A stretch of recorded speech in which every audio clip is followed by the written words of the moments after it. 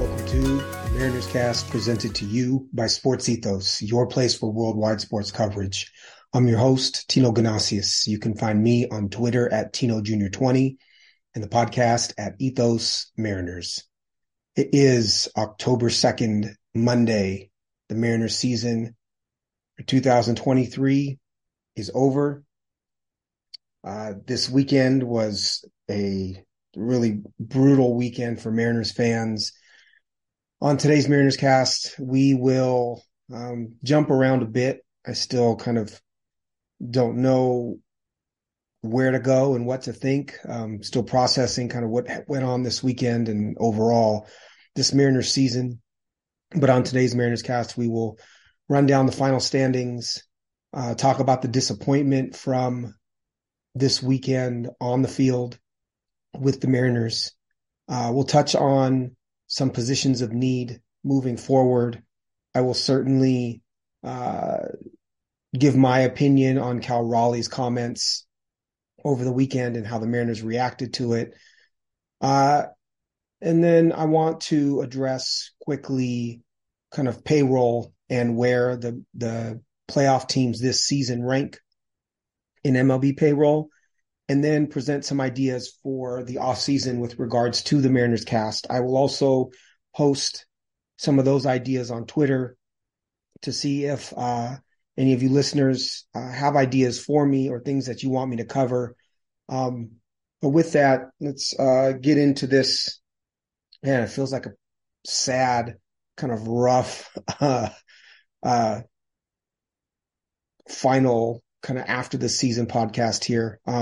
There will be many of these. This is just kind of the more reactionary pod after the 162nd game. So the Mariners finished 88-74. They finished 2 games out in the American League West, 1 game out of the wild card behind Toronto. Mariners were 45-36 at home, 43-38 on the road. No real big differential home and away for the Mariners. They had a plus 99 run differential. So those are kind of the standings for the Mariners. Obviously, they finished a game out in making the playoffs. But what happened this weekend? You know, the Mariners win Thursday. We covered that on Friday's Mariners Cast. Mariners win Friday, 8-0. It was a huge party, right? This was the game where Bryan Woo started. I said, many other people said, if you get through this game with a Bryan Woo at the very edge of his innings cap, and you can win this one, you've got your ace in Luis Castillo going Saturday and kind of 1B in George Kirby going Sunday against pitchers who hadn't been announced yet for the Rangers. So if the Mariners can get through Friday, the Mariners have a very good chance of winning the American League West. Tons of confidence in Castillo and Kirby. So the Mariners win 8-0. JP Crawford hits a grand slam to put the Mariners up 8-0 in this game. It was just an enormous party. Super fun. You know, watching it on TV, you could tell how excited everybody was. Players, fans, everyone. Like this was what the Mariners needed, right? This was the momentum that the Mariners needed to create in order to win the American League West. And if you told me that the Mariners were going to win 8-0 on Friday, get into the Rangers bullpen quite a bit with Luis Castillo and George Kirby on the mound Saturday and Sunday against TBD, I would have told you I would have put my money on the Mariners to win the American League West. Taking both of those games, I would have expected the Mariners to take both of those games. You had your top 2 pitchers going. You're at home. You have the momentum off of the first 2 wins. And Luis Castillo really just pooped the bed. 2 2/3 innings on Saturday, 5 hits, 4 runs, 5 walks, 4 strikeouts. He ends the season at 14-9 with a 3.34 ERA. And as everyone knows by now, the Mariners lost. It was a heartbreaker. It was really, I sat down to watch this game. I was super excited. And it was, I don't know. it was just sad. And it happened early in the game. So by the end of this game, by the middle of this game, you kind of knew that barring a miracle, Mariners were out of it. And I did not expect this from Luis Castillo, as I said. I expected him to be clutch. I expected him to keep the Mariners in the game. Interestingly, in this game, Mariners lost 6-1. In this game, he got through the first 2 innings pretty easily. He got into the third inning, Luis Castillo did. And with 2 outs, he gave up an RBI single to Nathaniel Lowe on a 97-mile-an-hour fastball that was middle of the plate and up, but not at the top of the zone where I think he wanted to get the pitch. Not a horrible pitch, but not a good pitch, right? Not what you wanted him to do. He didn't execute correctly on this one. So the Mariners go down 1-0. Again, we're in the top of the third. Jonah Heim, 2 RBI single, kind of served an 89-mile-an-hour changeup that was outside, kind of outside of the zone, even it wasn't a strike, into center field for a 2-run single. So Mariners are down 3-0 at that point. This was a pitch that you don't expect a hitter to hit, but again, kind of hung that changeup even though it was outside, and Heim was able to hit it for a base hit. And then Leody Taveras hit a changeup that was low and outside that he served into right field for an RBI single. Now it's 4-0. And then Castillo walked the bases loaded and came out after 2 2/3 innings, yielded to Matt Brash. In this inning for Castillo, where he gave up the 4 runs, really the only bad pitch that I could see was the 97-mile-an-hour fastball to Lowe, at least on the run-scoring hits. And nothing was hit very hard in this inning. There's some bad luck, right? You would expect Castillo to execute in this situation. I also don't like the fact that he gave up RBI base hits on changeups twice, when the changeup was not, even though he has a dynamite changeup, it has not been his go-to this season. But he comes out 2 2/3 innings, 5 hits, 4 runs, 5 walks, 4 strikeouts. Was not clutch. Did not come through for the Mariners in this situation. Doesn't change my evaluation of Luis Castillo. If anything, you look at him maybe as a high-end number 2 starter and not an actual 1. But I think even that is a little silly. I think he's still a top 10, top 15 starter in baseball. But he did not come through for the Mariners in this situation. It wasn't a velocity issue. He was up velocity-wise on all 4 of his pitches. He did only get 17% whiffs, which is not great. He wasn't locating as well as I think we've seen him locate, and his spin was down slightly on all of his pitches. So it wasn't a stuff question for Castillo. It was just, he happened to give up a couple of bad singles on, balls that weren't hit very hard, but still professionals can control the ball enough and control the bat enough to be able to do that intentionally. And they're down 4-0, some bad luck and some lack of execution. And then the Mariners hitters just did not come through in clutch situations. Julio Rodriguez in the 5th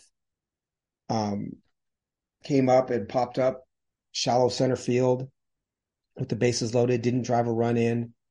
Gino came up and grounded out to third to end the inning. So they had bases loaded in the 5th with 1 out and weren't able to capitalize at all. And then Munoz gave up a run in the 8th to an RBI double to Marcus Semien. So super downer. Mariners lose 6-1. By the end of Saturday night, Mariners playoff hopes were completely dashed. George Kirby pitched on Sunday. Mariners won 1-0. He looked dynamite, went 6 innings, threw a knuckleball. That was really fun. This was in honor of Tim Wakefield, who just passed away from cancer, who was a knuckleballer primarily for the Pirates and the Red Sox in, I believe, in the 90s and the early 2000s. I loved watching Wakefield. Super fun to watch a knuckleballer or a pitcher that throws primarily knuckleballs. Kirby looked good in this start. Fastball threw tons of splitters. His slider was moving.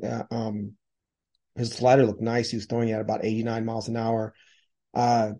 Looks good we know George Kirby's going to be great next year, but it was fun to watch him in this game because he seemed to have a lot better strikeout stuff in this game than we've seen. So the Mariners put forth a very valiant effort in this series. They took 3 of 4 from Texas. You can't really sneeze at that typically, but they needed to win all 4.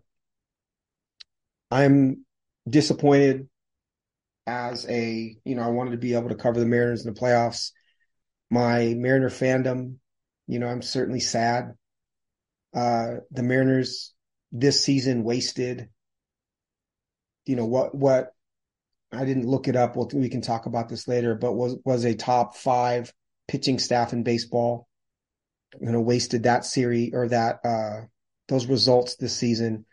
Mariners certainly wasted an offense that was in the top half of baseball, which we didn't necessarily expect. A near MVP season from Julio Rodriguez, an elite season from Cal Raleigh. There's a lot of really big positives. J.P. Crawford's breakout. But the Mariners needed a little bit more in this season to make the playoffs. I would have liked their chances in the playoffs if they would have gotten in because of the quality of their starting pitching, but that's not to be. One other thing that I want to address from this series is that Cal Raleigh came out I believe it was between Saturday and Sunday's game, after Saturday's game, and talked a lot about, wanting the Mariners to go out and make moves, right? Bring in a bigger bat, spend money. Kind of the things that a lot of Mariners Twitter calls for quite often. And the reaction from many fans was, that they were really excited or glad that Cal Raleigh came out and was as blunt and honest about what he wanted to see from the Mariners organization, that they needed to spend more money, that they needed to bring in a bat. He was pretty critical of the Paul Sewald trade in hindsight. My reaction, and maybe this is because I'm older, but my reaction to Raleigh coming out and saying that was, I don't know if I would have said that in public. I understand that Raleigh and some of the other Mariners players who came out in support of Cal Raleigh afterwards all believed that, right? It doesn't surprise me that they would feel that way. But I do wonder what the result or the positive ramifications would be of saying it publicly. Does it put more pressure on ownership to spend money? I don't think Jerry Dipoto doesn't want to spend money. I think this is an ownership question. But I don't know. I personally, whether it's sports or otherwise, I believe in keeping things in-house. I think if Cal Raleigh feels that way, he should say it to the organization, to his peers, to the manager, to the owner, to the GM, but not to the media. Because I think this creates a tension that's unneeded. I don't think that this tension and this pressure from the media, from the public, from the Mariners fans that is created in part by Cal Raleigh's comments, I don't believe this is going to change whether ownership spends money or not.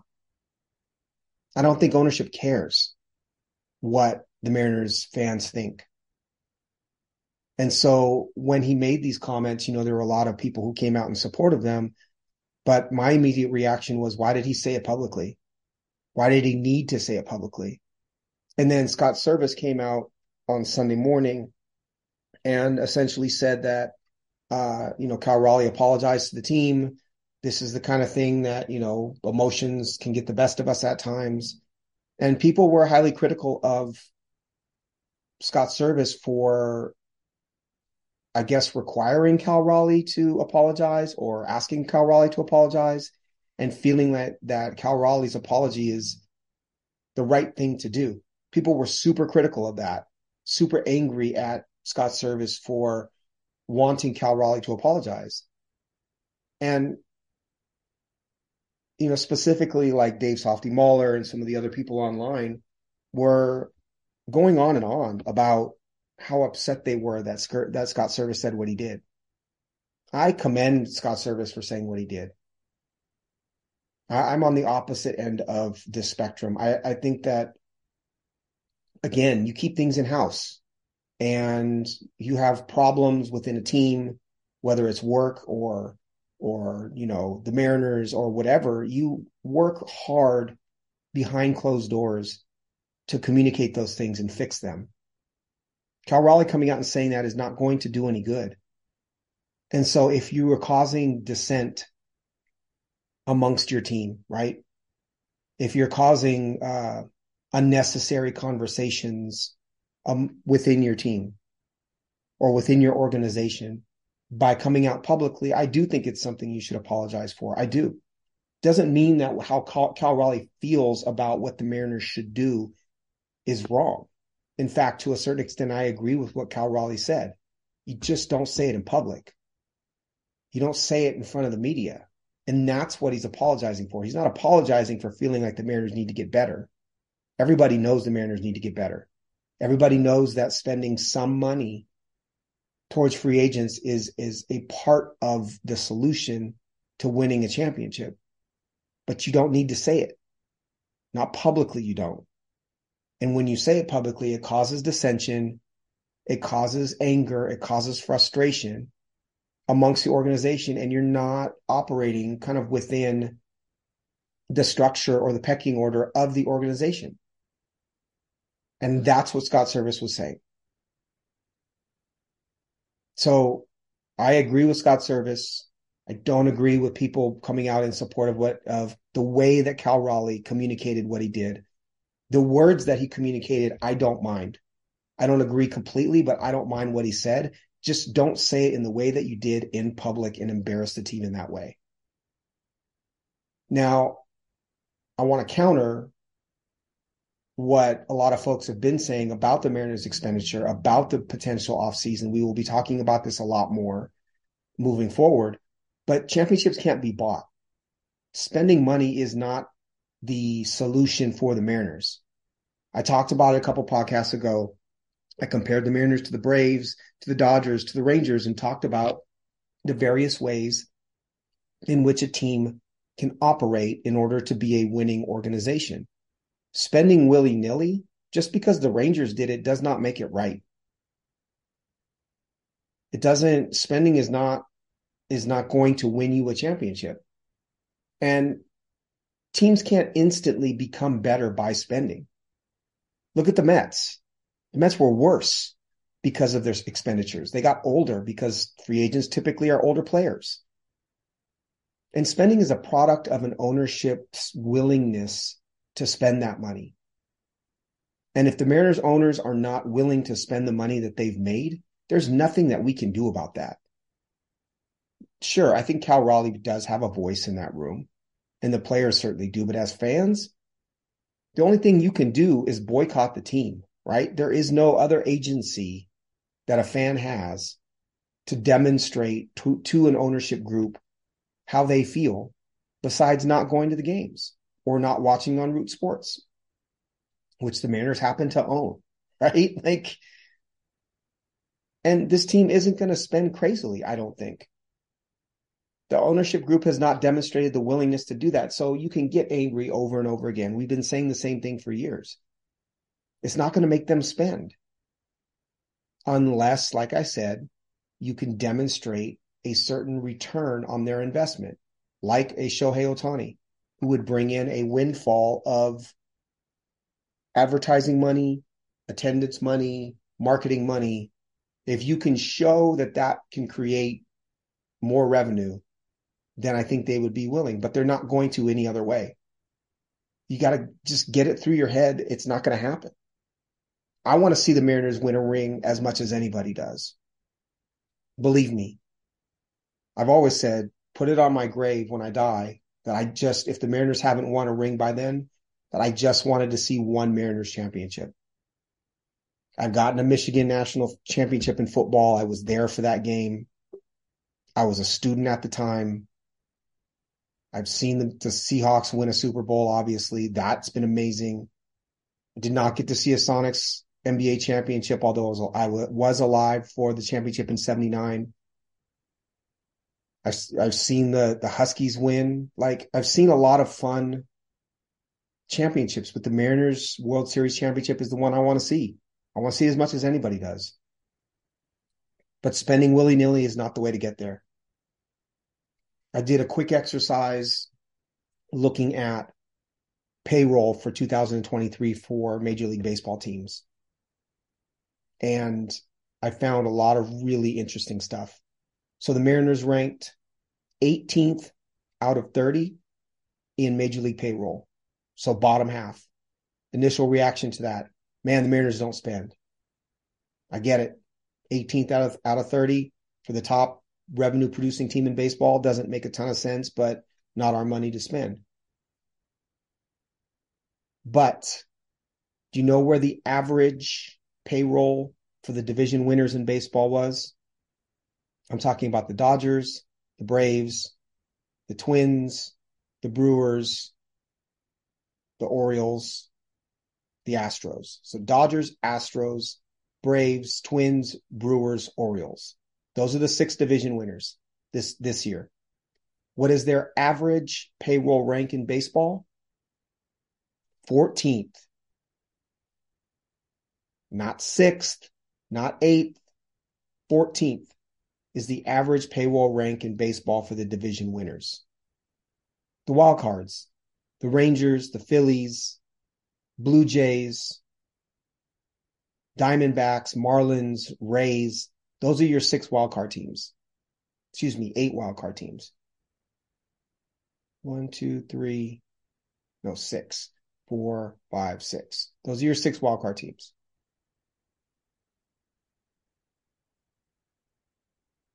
Where do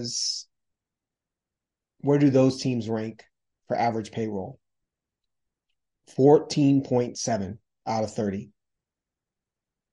And then the average payroll for all playoff teams is 14.5.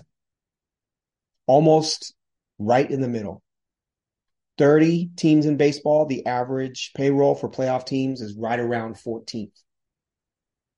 My point is that there are a ton of teams that just went out and spent willy-nilly. The Mets payroll was $343 million. The Yankees didn't make it, $279 million. The Padres didn't make it, $253 million. Padres and Mets went out and spent a ton of money in free agency. Similarly to the way the Rangers did. The Rangers squeaked in as the second to last wild card. They're the 4th highest payroll team. The Phillies, 5th highest payroll team, wild card in the NL. Not a great team. Not a fun team to watch even. A couple of fun players, but old, right? If you want an old team that might make the playoffs, you go spend money. If you want a team that's in it for the long haul, that's going to be in the playoffs every year, then you got to do both. The Dodgers, 6th in payroll, sure, $238 million. But the majority of their team was built on an incredible system, incredible drafts, incredible international free agents, incredible young players, a one-off trade with Mookie Betts, and signing Freddie Freeman because the Braves screwed up that negotiation. The Angels were 8th in payroll. We all know how bad the Angels are. The Braves are 10th in part because they've signed a lot of players to hometown discounts, but their payroll's balanced and they spent money in the right places. 11 through 14, Giants, Cubs, Red Sox, Rockies. Rockies were 59 and 103, and they're 14th in payroll. Red Sox were 78 and 84, 13th in payroll. Spending money does not guarantee you a winner. The Diamondbacks, 21st in payroll, wild card. Brewers, 19th in payroll. They won the NL Central. Marlins, 22nd in payroll, 84 wins and a wild card. Rays, 27th in payroll, wild card. And the Baltimore Orioles, 101 and 61, and won the AL West. They were 28th out of 30 teams in baseball in payroll. There are many ways to win a World Series, and there are many ways to get a team into the playoffs. It is not a payroll question. Would we like to see the Mariners spend a bit more and bring in a big bat or 2 or 3? Sure. Would that help the team? Absolutely it would. But it's not the only answer as to how to build a winner. And that's demonstrated in the fact that the average rank for payroll for division winners this year in Major League Baseball was 14th out of 30. Spending is not the answer. Spending is a part of the solution, but it is not the sole answer. And to jump down the throats of this organization and blame this organization and their inability to make the playoffs this year on a lack of expenditure is effing ridiculous. The Mariners went into Saturday with Luis Castillo and George Kirby. Could you, needing to win in order to make the playoffs, could you ask for a better situation other than running away with the division? No. You got your two aces going on Saturday and Sunday at home, and they needed to win to get the Mariners into the playoffs. Luis Castillo screwed the pooch. Luis Castillo blew it. But had Luis Castillo pitched well and George Kirby done what he did, and the Mariners be in the playoffs, or if the Mariners made the playoffs and made a big run in the playoffs because they're starting pitching, are you still criticizing management? Is that still management's fault? How is it management's fault? They set the Mariners up to have their top two pitchers go on Saturday and Sunday to try to make the playoffs. All you can expect is to be in contention, and then it's up to the players. They weren't starting Dave Fleming and Matt Young. They were starting Luis Castillo and George Kirby. Management set this team up to have a chance. Do they need more bats? Yes. But to blame management solely for what happened is crazy to me. Payroll is not the end all in baseball. They had an opportunity with their aces on the mound and their aces didn't come through.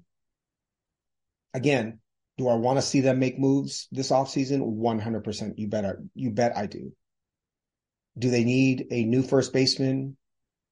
Yes. I don't think that's even debatable. I know Ty France is talking about going to Driveline and all that. You can go to Driveline and go play for somebody else. Done. Second base? Yes. Do I want to see what Ryan Bliss can offer at second? I do. I think Ryan Bliss can be the answer. But I think Josh Rojas is your left-handed hitting utility player next year. I think you give Bliss an opportunity unless you can find a legit major league second baseman to bring in. And the cost isn't too high. Third base, if the Mariners go into 2024 with Eugenio Suarez at third base, I don't think that's the end of the world. If there's an opportunity to upgrade, I think you listen. Catcher and shortstop, the Mariners are set. Center field, the Mariners are set. We all know that. Corner outfield, I think lots of questions can be asked. I'd like to see Ken Zone get an opportunity to play again and hit and get regular at-bats against right-handers. I think Jared Kelenic is your left fielder going into next year, barring anything crazy. I'm okay with that. I can't say I'm comfortable. We haven't seen a full season of production from Jared Kelenic, but I'm okay with that. If the Mariners re-sign Teoscar Hernandez, I'm okay with that too. I think first base, second base, DH are the places that really need to be focused on. And then pitching, I'm very comfortable with the pitching. I think we'll see some changes amongst their pitching, but I'm okay with it. Do they need to address those positions? They absolutely do. We'll talk so much about the options that they have, be it straight free agent signings or trading from pitching for a bat and potentially replacing that starting role with Yamamoto from Japan or signing a Blake Snell or something like that. We will dig deep, deep, deep into all of that stuff. But for now, I'm not nearly as angry with the Mariners organization as a lot of other folks are. I think you have to keep a level head. This is a team that's won, 90 games twice and 88 games once in the last 3 years? That's building. They need to get over the top, right? That might mean signing a player that they wouldn't ordinarily sign. It might mean making a big run at Shohei Ohtani, which I expect them to do. Whatever the case is, this team is good and it's getting better. Some ideas for the offseason. I will post these on Twitter as well. Let me know if you have an opinion. I'm going to do probably 2 or 3 players deep dive and grades per episode, 2 or 3 players per episode. until we get through the roster. By deep dives, I mean, digging into their advanced metrics, understanding what kind of season they had, where their numbers rank amongst, other major leaguers, that sort of thing, what they did well, what they can improve upon statistically. We will certainly talk any offseason moves that the Mariners make. We'll talk about team needs much more than I just did. That was just a quick overview. We'll dig into contracts. We'll certainly look at the free agent market, especially as it becomes more clear as to what's going on out there. We will suggest potential trades, comment on other folks' potential trades. I'll dig into how a lot of these contenders have built their team and compare it to the Mariners team build. We'll certainly cover the Mariners minor leagues and some of the successes in the minor leagues. Really anything you want to talk about with regards to the Mariners is I'm open to doing. You can tweet at me at Tino Jr. 20, TINOJR20, or at the Mariners Cast account at Ethos Mariners. But I'm excited to dig into that stuff. As I said, I'm still kind of in the more raw emotional state about the season. I stated how I feel about management, about this team build. Yes, it's incredibly disappointing what happened on Saturday with Luis Castillo and the Mariners not making the playoffs, but it's still a really fun team for me to cover, and I think an exciting team moving forward. So this was today's Mariners Cast. I believe it is number 96, if I'm not mistaken. It is October 2nd, Monday. Mariners have just completed their 162-game season. We will dive very deep into what this season meant, successes, failures, what they can do moving forward.